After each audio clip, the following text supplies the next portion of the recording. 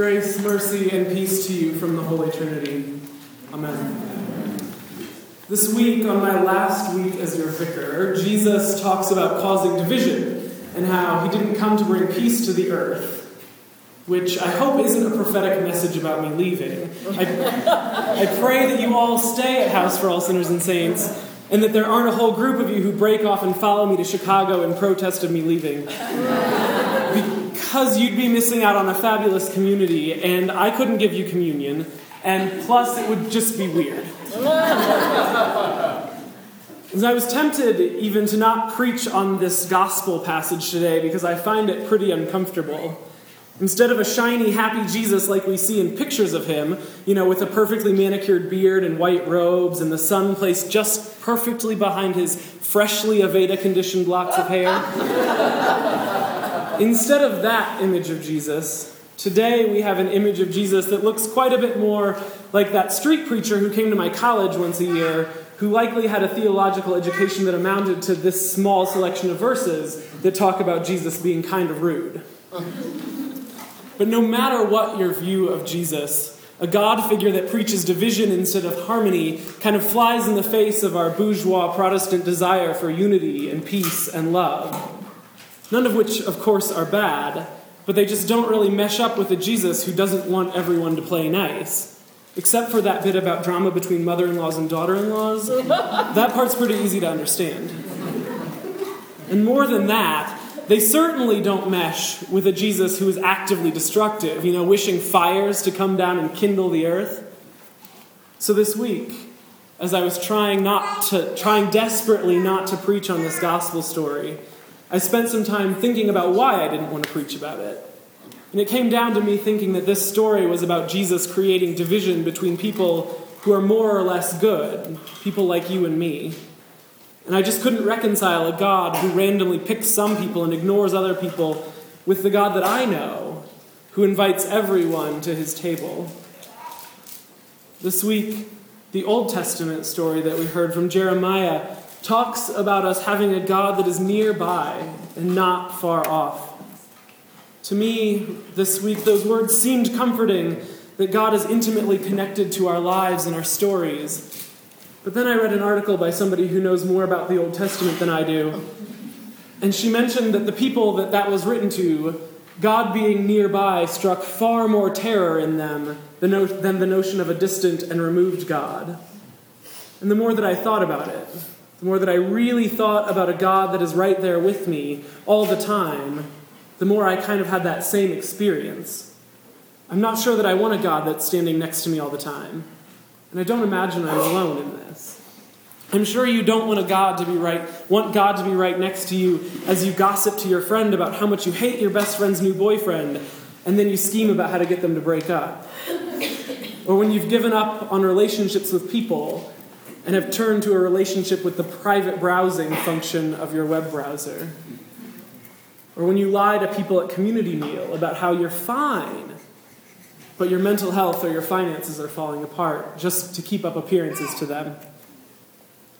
I know I don't want a God who is right next to me when I shoot off a text to the person sitting next to me in class that makes fun of the guy sitting next to her, especially not when I'm full of guilt when that guy drives into a lake. I don't want God to be nearby when I don't correct the cashier who charged me for small avocados last week when they actually were large ones. I don't want God to be up in my business knowing that I snuck a picture in the art museum in a gallery that I wasn't supposed to take pictures in.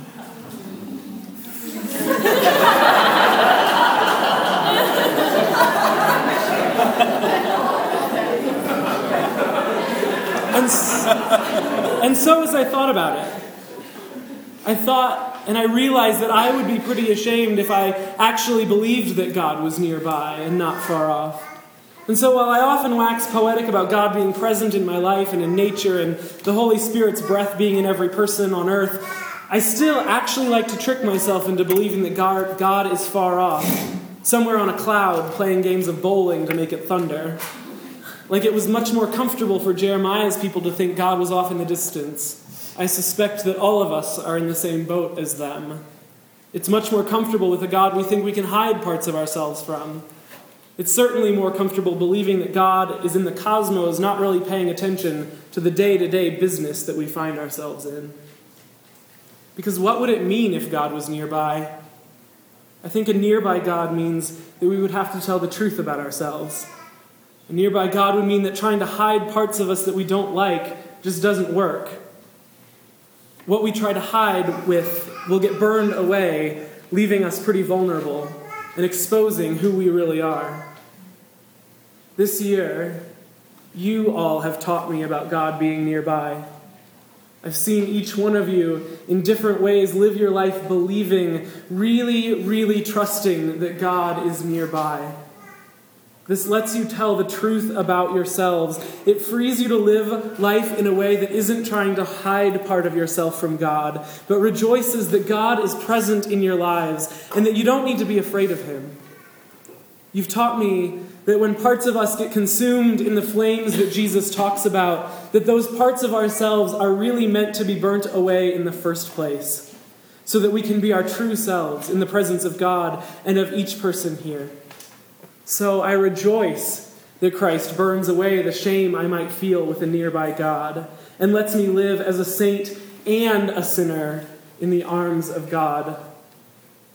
You've taught me that instead of running from one happy thing to another, like a frog jumping on lily pads and never getting in the water, that I can take the jump into myself and let myself experience all that life has to offer, not just the good parts.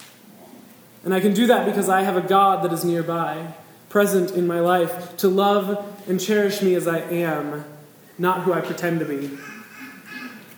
And I don't believe that it's an accident that you all truly believe in and experience a nearby God who burns just enough of you to leave you telling the truth. Because every single week you come here and hear the promises of God in words proclaimed. You come and eat and drink the body and blood of Christ, becoming what you receive. You believe in a God nearby because God is present in the meal at that table, and through eating and drinking, God works in you, transforming you and giving you the freedom to live in the presence of that nearby God.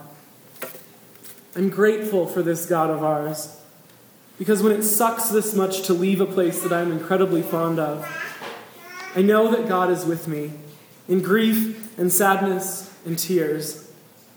And I can leave knowing that God is with all of you as well, and that we are all and will always be connected to one another in the body of Christ, surrounded by the great cloud of witnesses wrapped in the arms of the Holy Spirit. And so my prayer for all of you is this: that God continue to work in your life, burning away the parts of you that keep you from being who you really are, a created and beautiful child of God. Amen.